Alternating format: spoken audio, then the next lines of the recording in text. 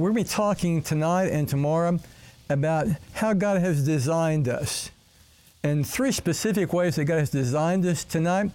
God has designed us, made us male and female. One of the first things we learn in Genesis 1, God made us male and female. We'll talk about that tonight because that is perhaps the most confused topic in our culture today.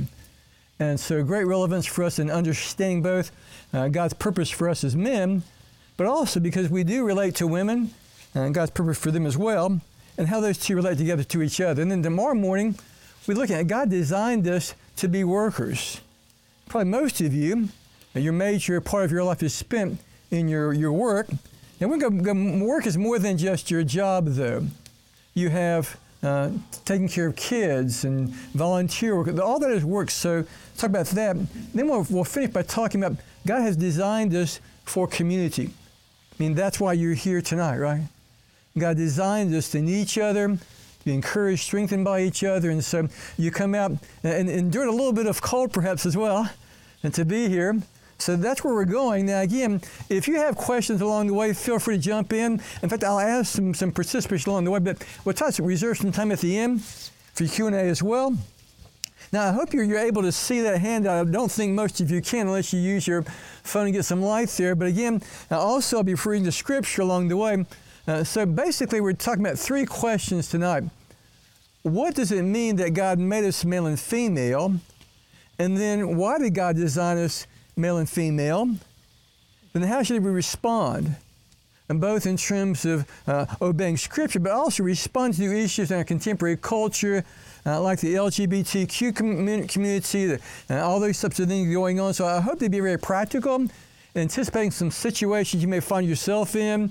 If a friend says to you, I'm gay, if you're invited to a gay wedding, all these types of things. So I hope that we can prepare ourselves to deal with these things together. So first, what did God do when we say we are made male and female? What does that mean, to be male and female? What does it mean to be a man, a woman? We have two terms we need to clarify here.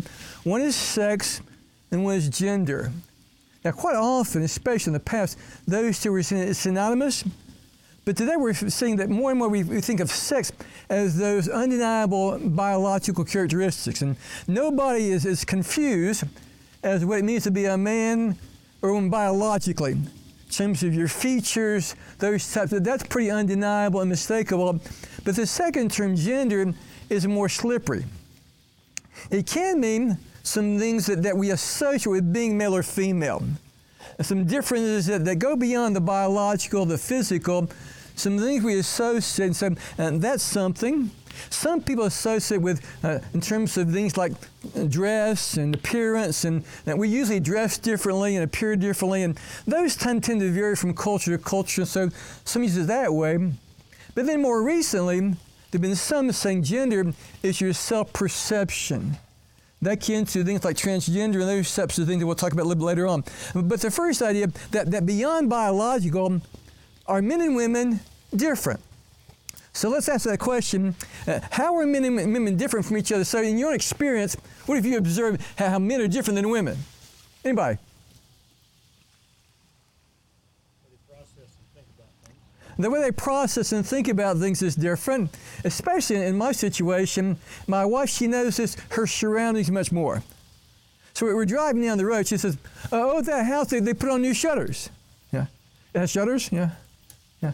I don't notice those things. She does, and so she processes that different. She processes her surroundings more. What else? What are the other differences? Women can be more emotional. Yeah. Usually emotional and usually more nurturing. Men a little bit more logical, aggressive, those types of things. Those are some general tendencies. Anything else? Multitask better. They multitask better. So yeah, I think men tend to get focused on one thing. And so if I'm watching a ball game, I can't have a conversation with my wife, you know. Yeah. She might be speaking to a stone. So she can do that. I can't, you know. So those are differences. Now, here's the question. Are those things prescribed in Scripture for women? Where the Bible says, women, thou shalt be emotional, man, thou shalt be logical. Well, no. And they're more typical than universal. So these are generally true, but there are women who are very, very centrally focused, that can't multitask, and there's some exceptional men who can multitask, and so these are not universal differences, they're typical, and so some say, well, then they're not really differences. But in my experience, when you relate to men and women, you shouldn't treat them the same. You shouldn't treat your wife like your best male buddy. It won't work out very well. And so there needs to be some differences that are recognized, and so they're not prescribed by Scripture. They're not required. And so if you happen to be a man and you're emotional, that's not somehow bad or forbidden by God, those types of things. But we do see these differences. And I like to call these differences, I call it a mode of orientation. Women see things through one set of lenses. Themselves, others, God, or through one set of lenses. Men, a slightly different lens. And this is a good thing. Now, some people in our culture, they try to downplay the differences because they say, well, if we're different, that means we're not equal. No, that means we're not identical. We can be equal, but not identical. And the differences are, I think, part of God's design and a good thing because they give us a mutually beneficial relationship. You get something more from a relationship with a woman than you do from a relationship with a man because she sees things. And so you get another way of looking at the world. Unless you say, my way or the highway. Well, if you say, my way or your way. Two different ways of seeing the world. So this is what it means to be a male, female. Not just the biological stuff. I think there's something beyond that that goes deeper than that in terms of a different mode of orientation, seeing things differently, and I think that's a good thing. So that's the question, what? Second question, why did God make us male and female? Yeah? Well, let's don't overlook the obvious, procreation. Yeah? All of you got here because men and women cooperated. Yeah? You couldn't get here if you were one man or one woman, or even two men or two women. It takes both to do that. And again, interesting, you can maybe look this up later. I'm not sure if you can see your Bibles. That Isaiah 45:18 says, God made the earth. He did not create it to be empty. He formed it to be inhabited. God wants the world to be filled, not empty space. So God likes us to have lots of people. And so God made us, male and female, so that we could procreate and get that command, be fruitful and multiply. So a little side note here. Does this mean then that contraceptives are wrong? There's a group out there, you can look on your computer, Google it, Quiverful. They say you should enjoy your married life with your wife, enjoy your sex life, and let God be your family planner. Yeah?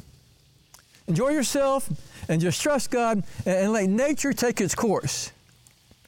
Is that a good way to look at things? Is that a properly trusting attitude toward God? To let God be your family planner. Sounds good, but think about it for a second. Let nature take its course. Well, if we were letting nature take its course, we wouldn't have that fire there. We'd be cold. Yeah. If it's raining, we'd be wet. You may use an umbrella. You're interfering with the course of nature. If you have a headache, take aspirin. Maybe God wants you to have a headache. Well, here's the point. Nature is fallen. The world is fallen. And letting nature take its course in a fallen world is disastrous. So if you and your family, you say, my wife's health won't take another child. Our family finances won't take another child. I think in that situation, using contraception is not evil. It's not a lack of trust in God, those types of things. I think it's being wise. Now, if you go to the other extreme, say, I never want to have kids. I want to have a conversation with you about that. Because it seems to me that normally, when God calls you to marriage, He calls you also to parenthood. Now, there may be exceptions. There's some couples that are infertile involuntarily.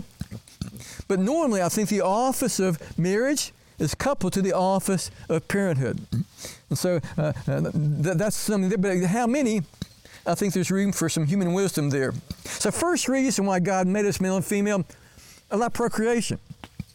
But some marriages don't have children, infertility, And eventually, your kids grow up, and so you're not parent long time. There's another purpose for this, and being male and female allows for not just procreative purposes, but unitive purposes. Now, if you have your Bibles and you can see them, look at Genesis 2:24. Important verse for a number of reasons, but especially in terms of understanding the essence of marriage. Genesis 2:24 says, "For this reason, a man will leave his father and mother, be united to his wife, and the two will become one flesh." Now the verse begins, "For this reason." What reason? Because God made them male and female. For this reason, we become married. So this kind of implies from the beginning that marriage is between a man and a woman. We'll come back to that later on, but it says for this reason, and it says the two will become one flesh. Now, in marriage, we're designed for a union, the deepest union anyone can ever experience. And this is the distinctive. So what makes marriage different than any other relationship? One flesh union. Sexual, intimate union. That's what marriage involves. And you have that with no one else but your wife. And so this is what marriage is for. Male and female allows us to experience this incredible one flesh union. And that's symbolic of the whole union that's made possible when a man and a woman come in, because they bring all these differences to the table, and the relationship is deeper and richer and fuller, but symbolized and made concrete by this one flesh union. So this is a very, very strong drive in us. And so let's think about it for a second. God gives us this drive for sexual union, and He says, only do that with your wife. And I think that's meant to push us toward marriage, because marriage is good for us. There's a book called The Case for Marriage, and the writers show that married men, they earn more money than single guys in the same job. Can you guess why? They work hard because they got to provide. Yeah. They're more conscientious, and they're more responsible because they're responsible for others. Married men are healthier than single men. Can you guess why? The wife says, yes. The wife says, yes, you will go see that doctor, yeah. Or, you're going to do what with your boyfriends? Yeah. Single guys do crazy, risky things. But when you're a married man, you don't do those things as much.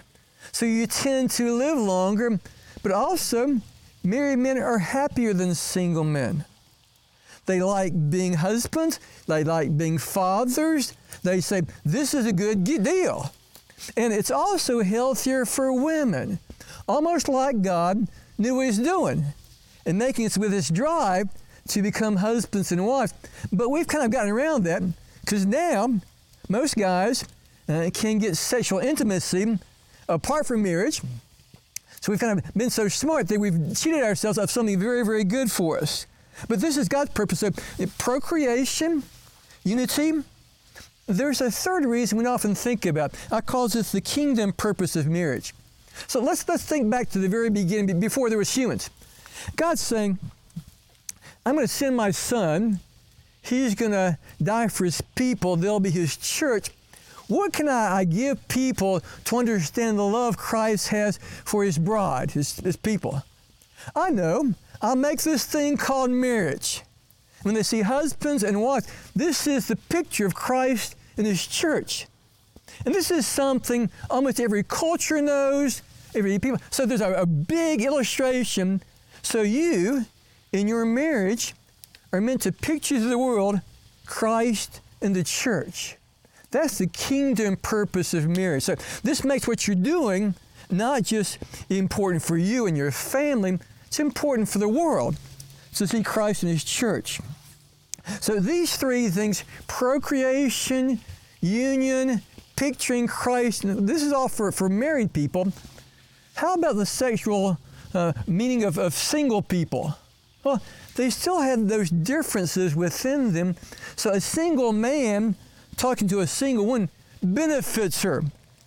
And vice versa. They give each other a broader, deeper vision of what life is about, because they have those differing modes of orientation. And this is why God made us, again, procreation, sexual union, again, the picture of Christ in the church, and then even single people enrich each other because they bring to the table a different set of perspectives, orientation, those types of things.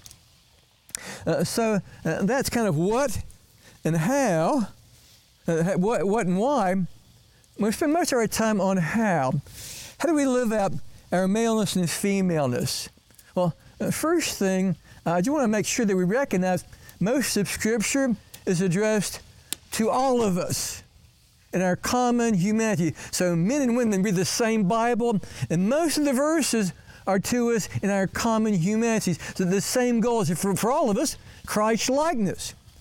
There are a few verses that speak to men as men, especially husbands and fathers, women as women, but the main thing, the major source, the subject of Scripture is Christ likeness, which is the goal for all of us. So I don't want to overlook the great 90% plus of Scripture. You live out your maleness, femaleness by following Christ, pursuing Christ's life. That's the goal for all of us. But there are some things that are particular to men and women. One is in terms of sexual ethics. You are to use your male body to have sexual intimacy with only one person, your wife. If you have your Bibles, you can see this. You can see them. Look at 1 Corinthians 7 for a second. 1 Corinthians 7:2.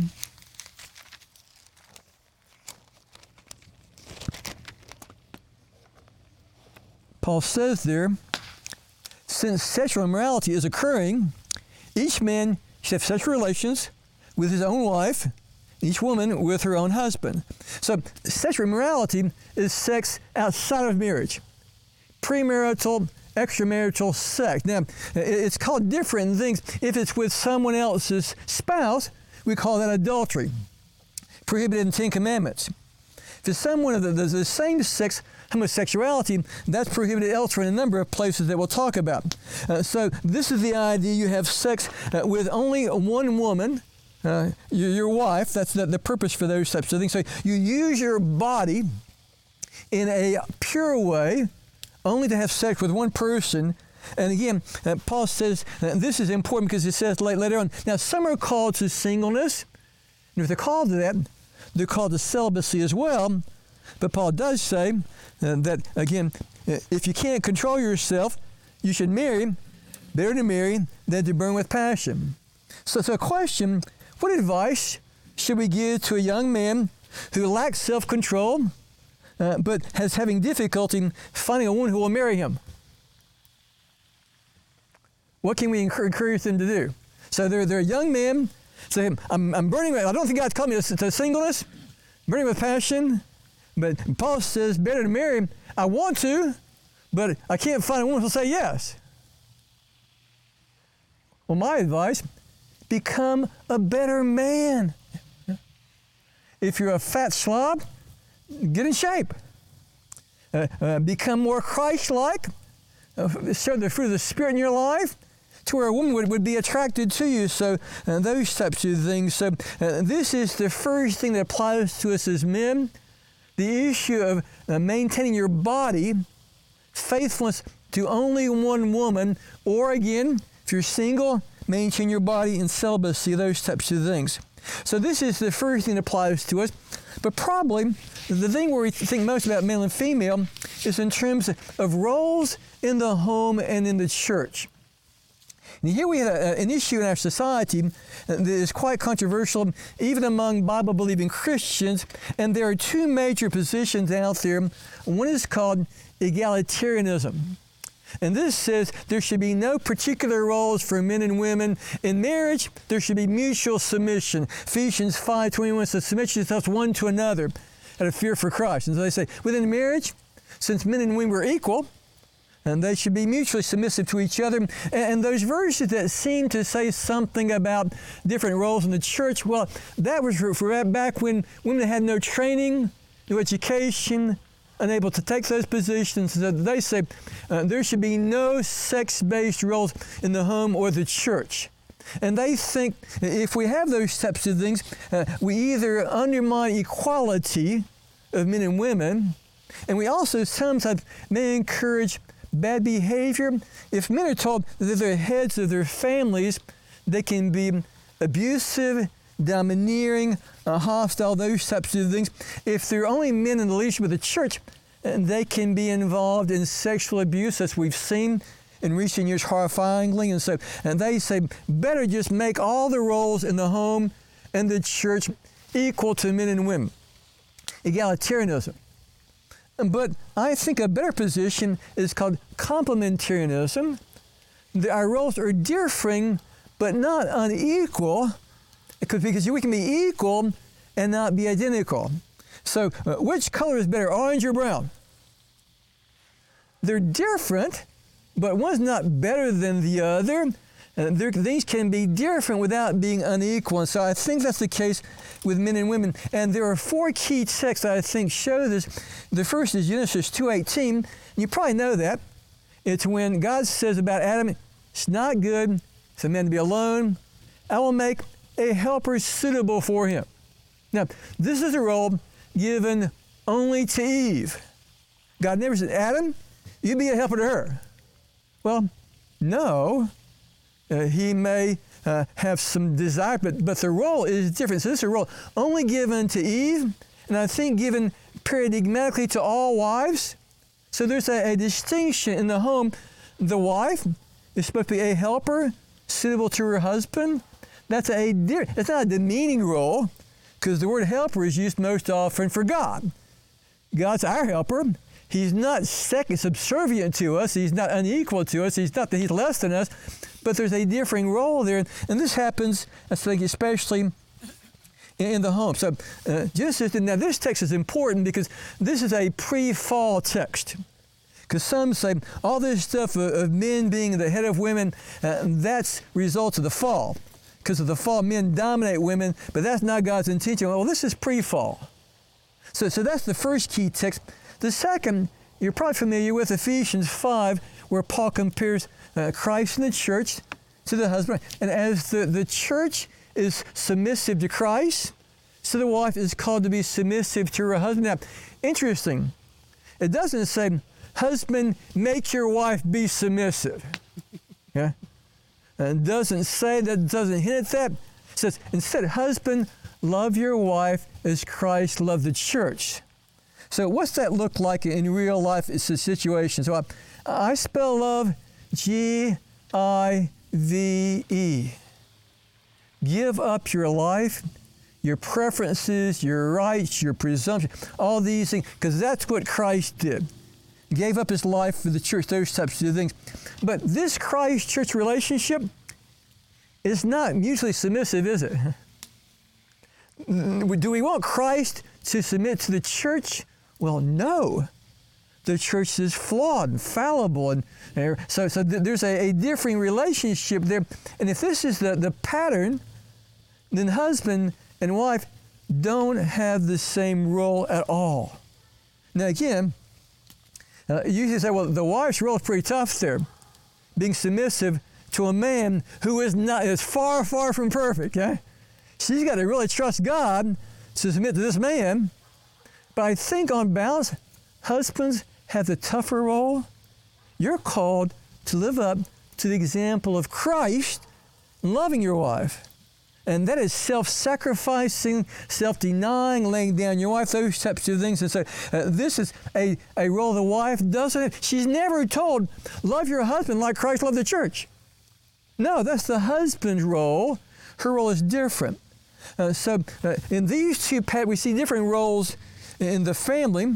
Then a third text, not often recognized, is Ephesians 6:4, which says, fathers, bring up your kids, the nurture and instruction of the Lord. It doesn't say parents, it says fathers.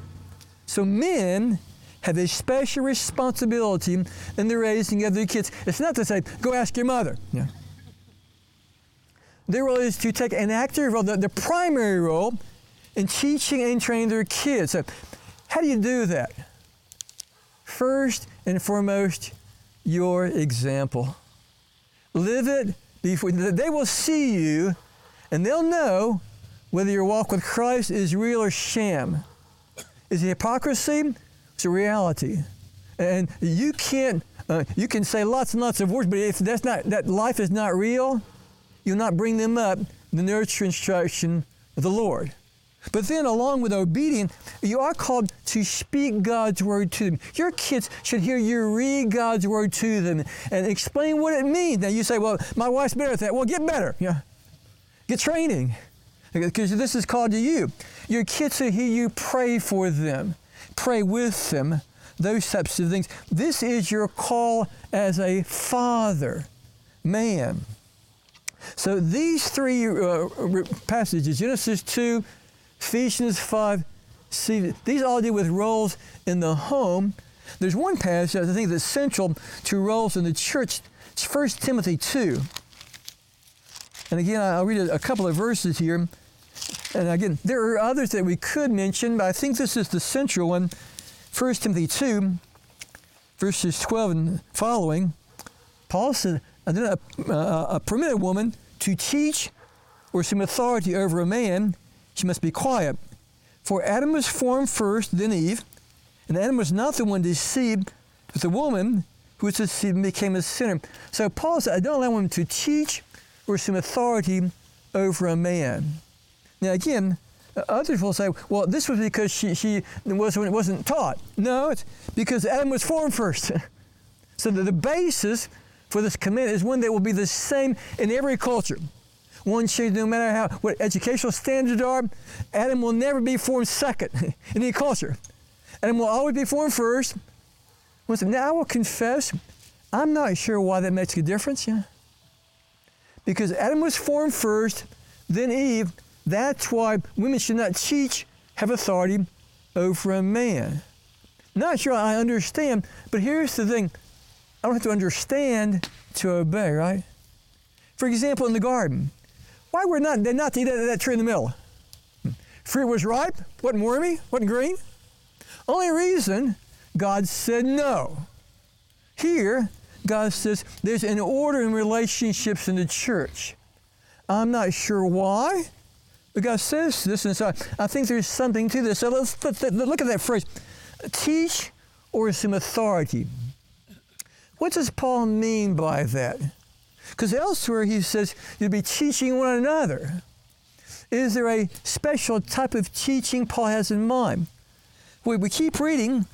1 Timothy 3 is about the office of overseer. Well, overseers must, when their qualification, they must be able to teach. Maybe Paul is thinking the type of teaching that an overseer does, an elder does. So there can be casual one-on-one teaching when men and women can teach each other, but the office of pastor, elder, overseer, type of teaching that person does, type of authority that person has, I think Paul is saying that office should be reserved to men. So I think I'm pretty confident that at least one thing in Paul's mind with the office of elder, pastor, overseer, that should be occupied by men, and so that's how many of our churches operate that. Now, beyond that, I think there's room for discussion. So, for example, offices like deacons, small group leader, when you teach an adult co-ed class, worship leader, youth group leader, well, Paul didn't have that in his church. He doesn't comment specifically on those. I think the question, to what degree does this resemble a pastor's office?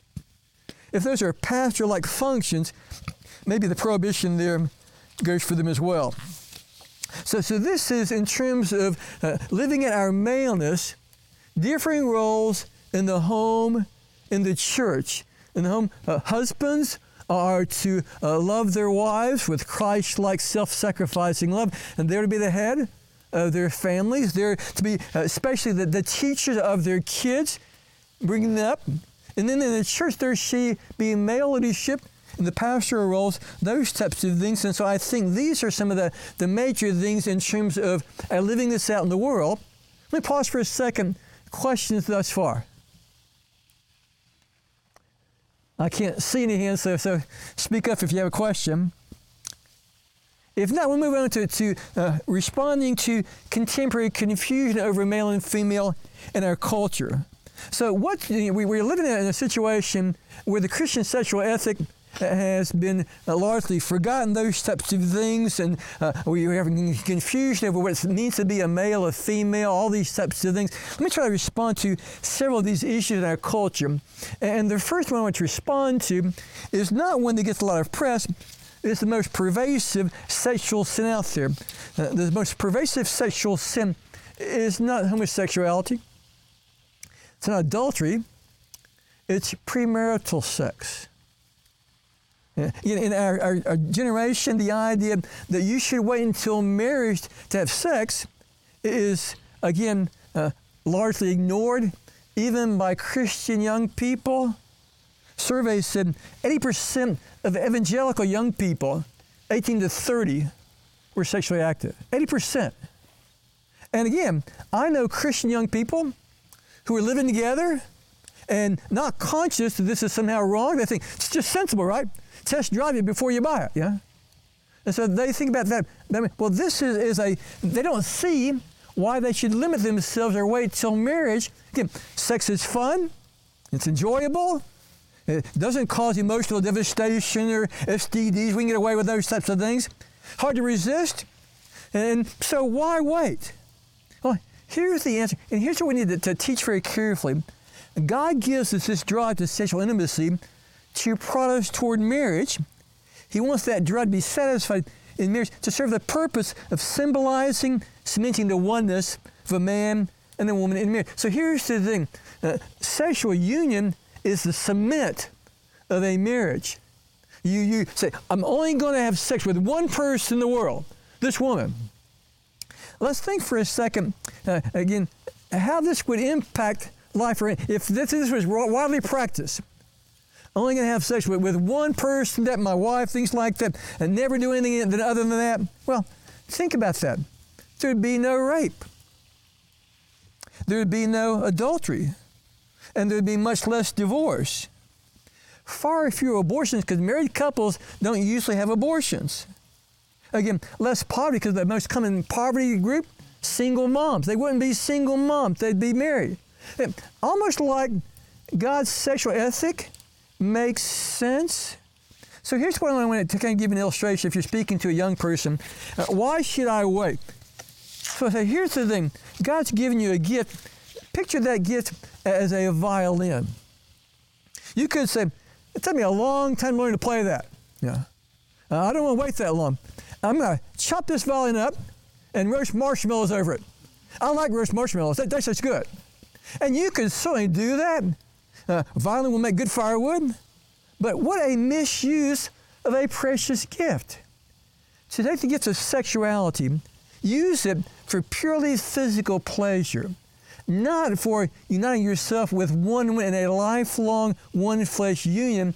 Is to take a violin, use it as kindling for roasting marshmallows.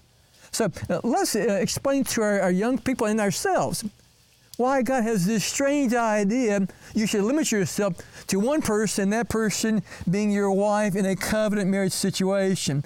This is something that is radically countercultural, and yet I don't hear much about this. You know, we talk a lot about homosexuality and transgender, and we should, but what's getting most of our kids and most of our people, they're likely much more involved in premarital sex or extramarital sex than they are in these other forms for a second. So this is the Christian sexual ethic. The reason why God limits this to one person, because he values lifelong marriage.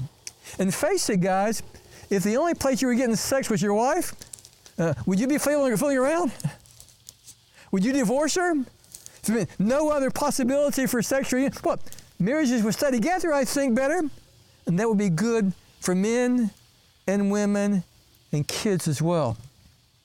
So that, but then I do want to comment on the big issues in our culture, responding to the gay community. So what should you do?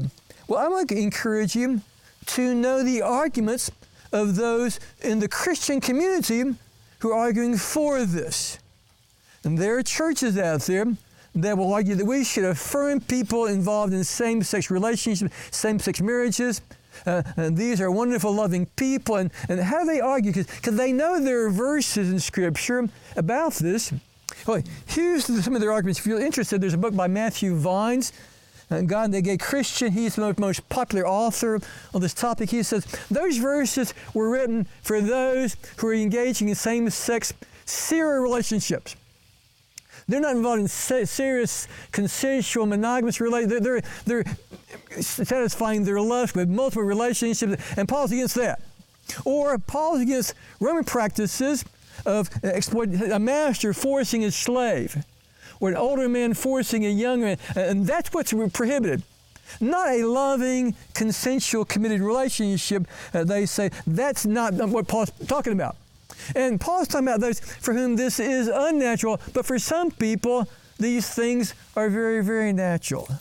So know what they're saying, know their ideas, but then I think that there's a three-pronged response to their argument for same-sex marriage. Now again, I begin with Genesis 2:24. We often begin with the verses that specifically prohibit same-sex relationships, but I think it's stronger to begin with the very foundation of marriage, which says, for this reason, a man will leave his father and mother, be united to his wife, to become one flesh. Well, for this reason, because God made them male and female. Jesus quotes those two verses together in Matthew 19. God made them male and female, and this. So these two things belong together. God made us male and female for the purpose of marriage. So same-sex marriage does not make that. Second argument, if marriage is to picture Christ in the church, a same-sex marriage can't do that. It will have two Christs or two churches, not one Christ and one church. So same-sex marriage can't picture the picture of Christ in the church. And then third, there are about a half a dozen texts that do prohibit same-sex relationship. If I were to encourage you to look at one, be Romans 1. So I'm going to go ahead and read a couple of phrases from that. Romans 1 is the only passage that mentions same-sex relations among women. All the others had to do with men, but Romans 1 mentions both men and women. Beginning in Romans 1, verses 20 and 4 and following. And so we see this as the results of God giving people over to the desires. It says, therefore God gave them over, the sinful desires of their hearts, to sexual impurity, for the degrading of their bodies with one another. They exchanged the truth about God for a lie, worship and serve created things rather than the Creator, who is forever praised. Amen. Because of this, God gave them over to shameful lust. And here's the key phrase. Even women exchanged natural sexual relations for unnatural ones. So here's the idea. There's a very natural thing about men and women. They fit. They belong together. They're made to engage in one flesh union. Women are not, they can't do that naturally with each other. They're doing something contrary to nature. Now, homosexuals say, but it's natural for us. Well, no, your body's not changed. The created design of your body does not permit you to do that. So again, this is our argument with them. So again, then go to these three things. The nature of marriage is granted in male-female relation. Genesis 2.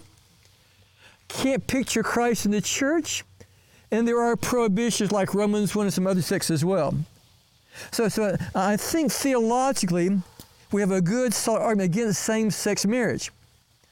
But then a second question, how to respond redemptively to particular situations, like when someone says to you in your small group, you know, I'm gay.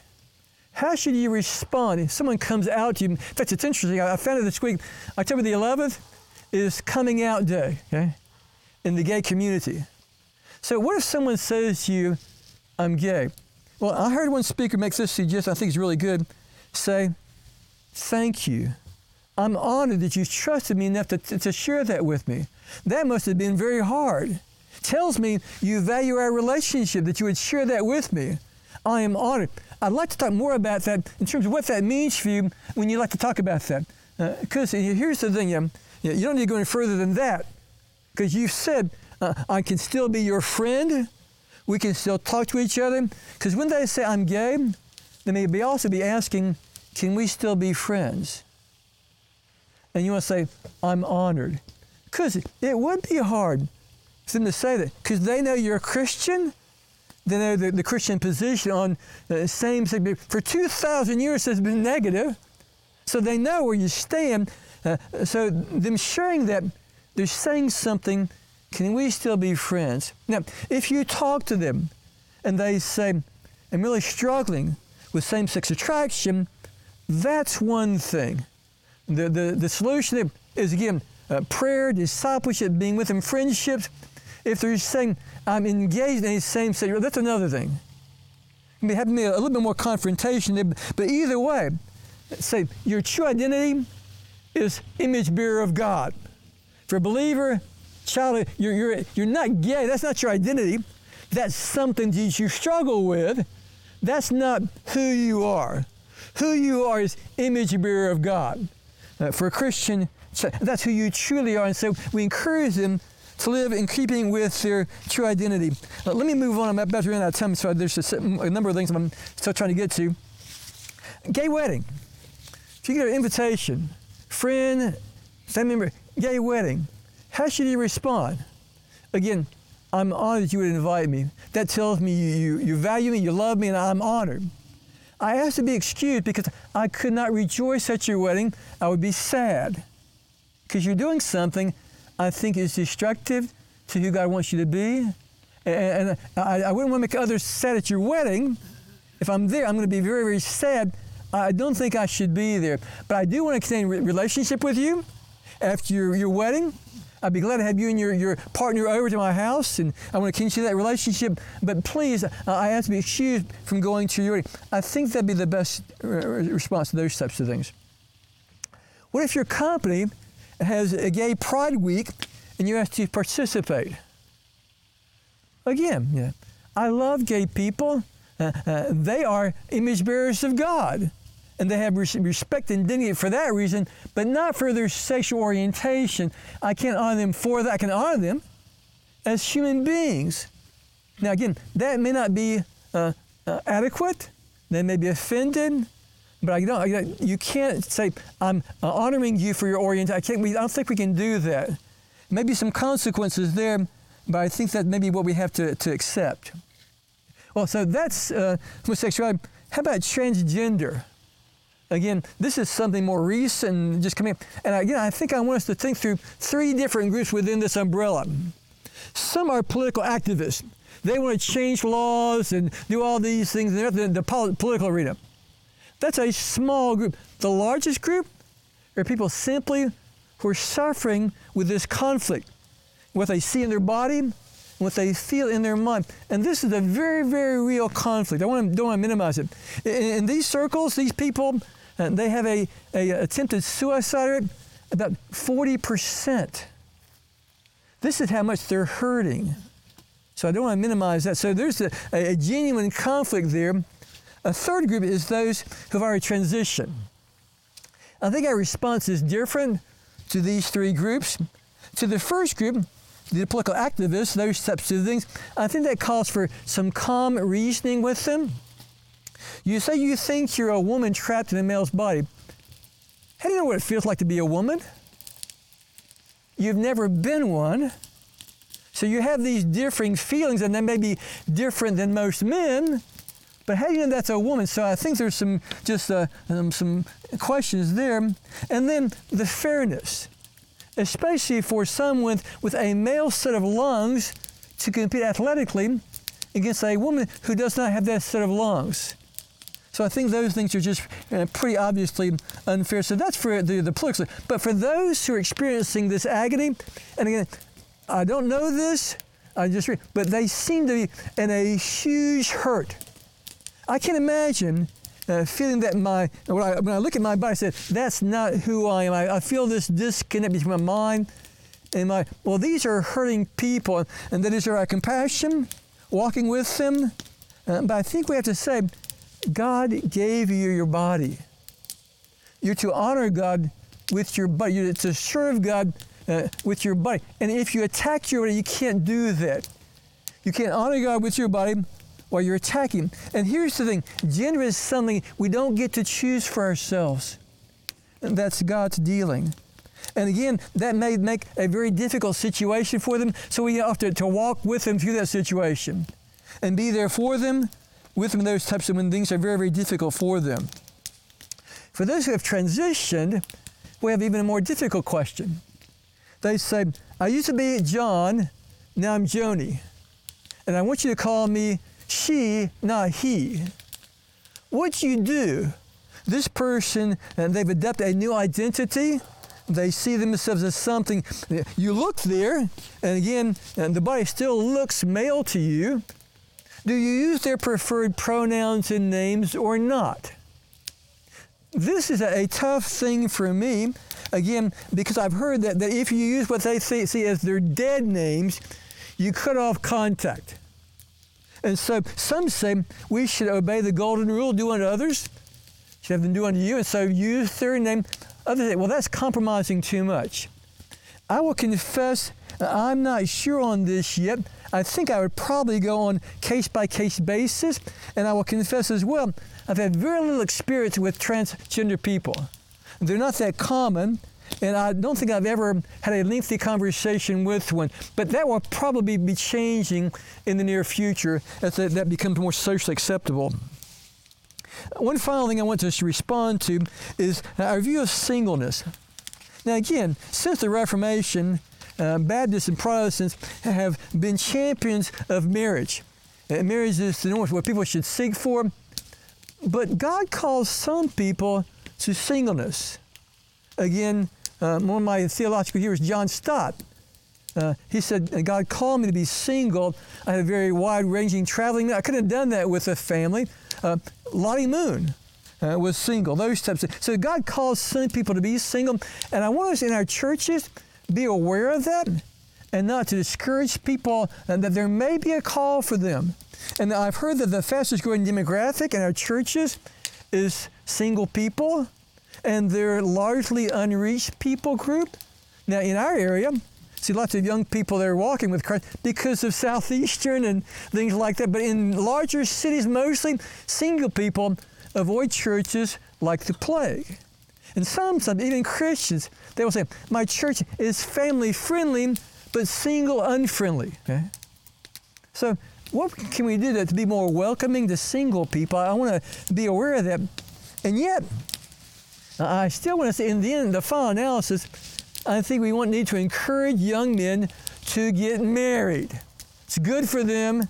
And again, there's a rising age of marriages. There's fewer people getting married. And so I think for churches to train and equip and encourage men to be worthy of a woman and be a husband, I think that's the calling for most people. But at the same time, making room for the exceptional person who is called to singleness, and especially if there are people same-sex attracted, and yet they say, I'm not going to engage in that relationship, well, they will be singles, and we need to support them in their single walk. Well, again, I think we're about to the time we need to stop and have some Q&A. So.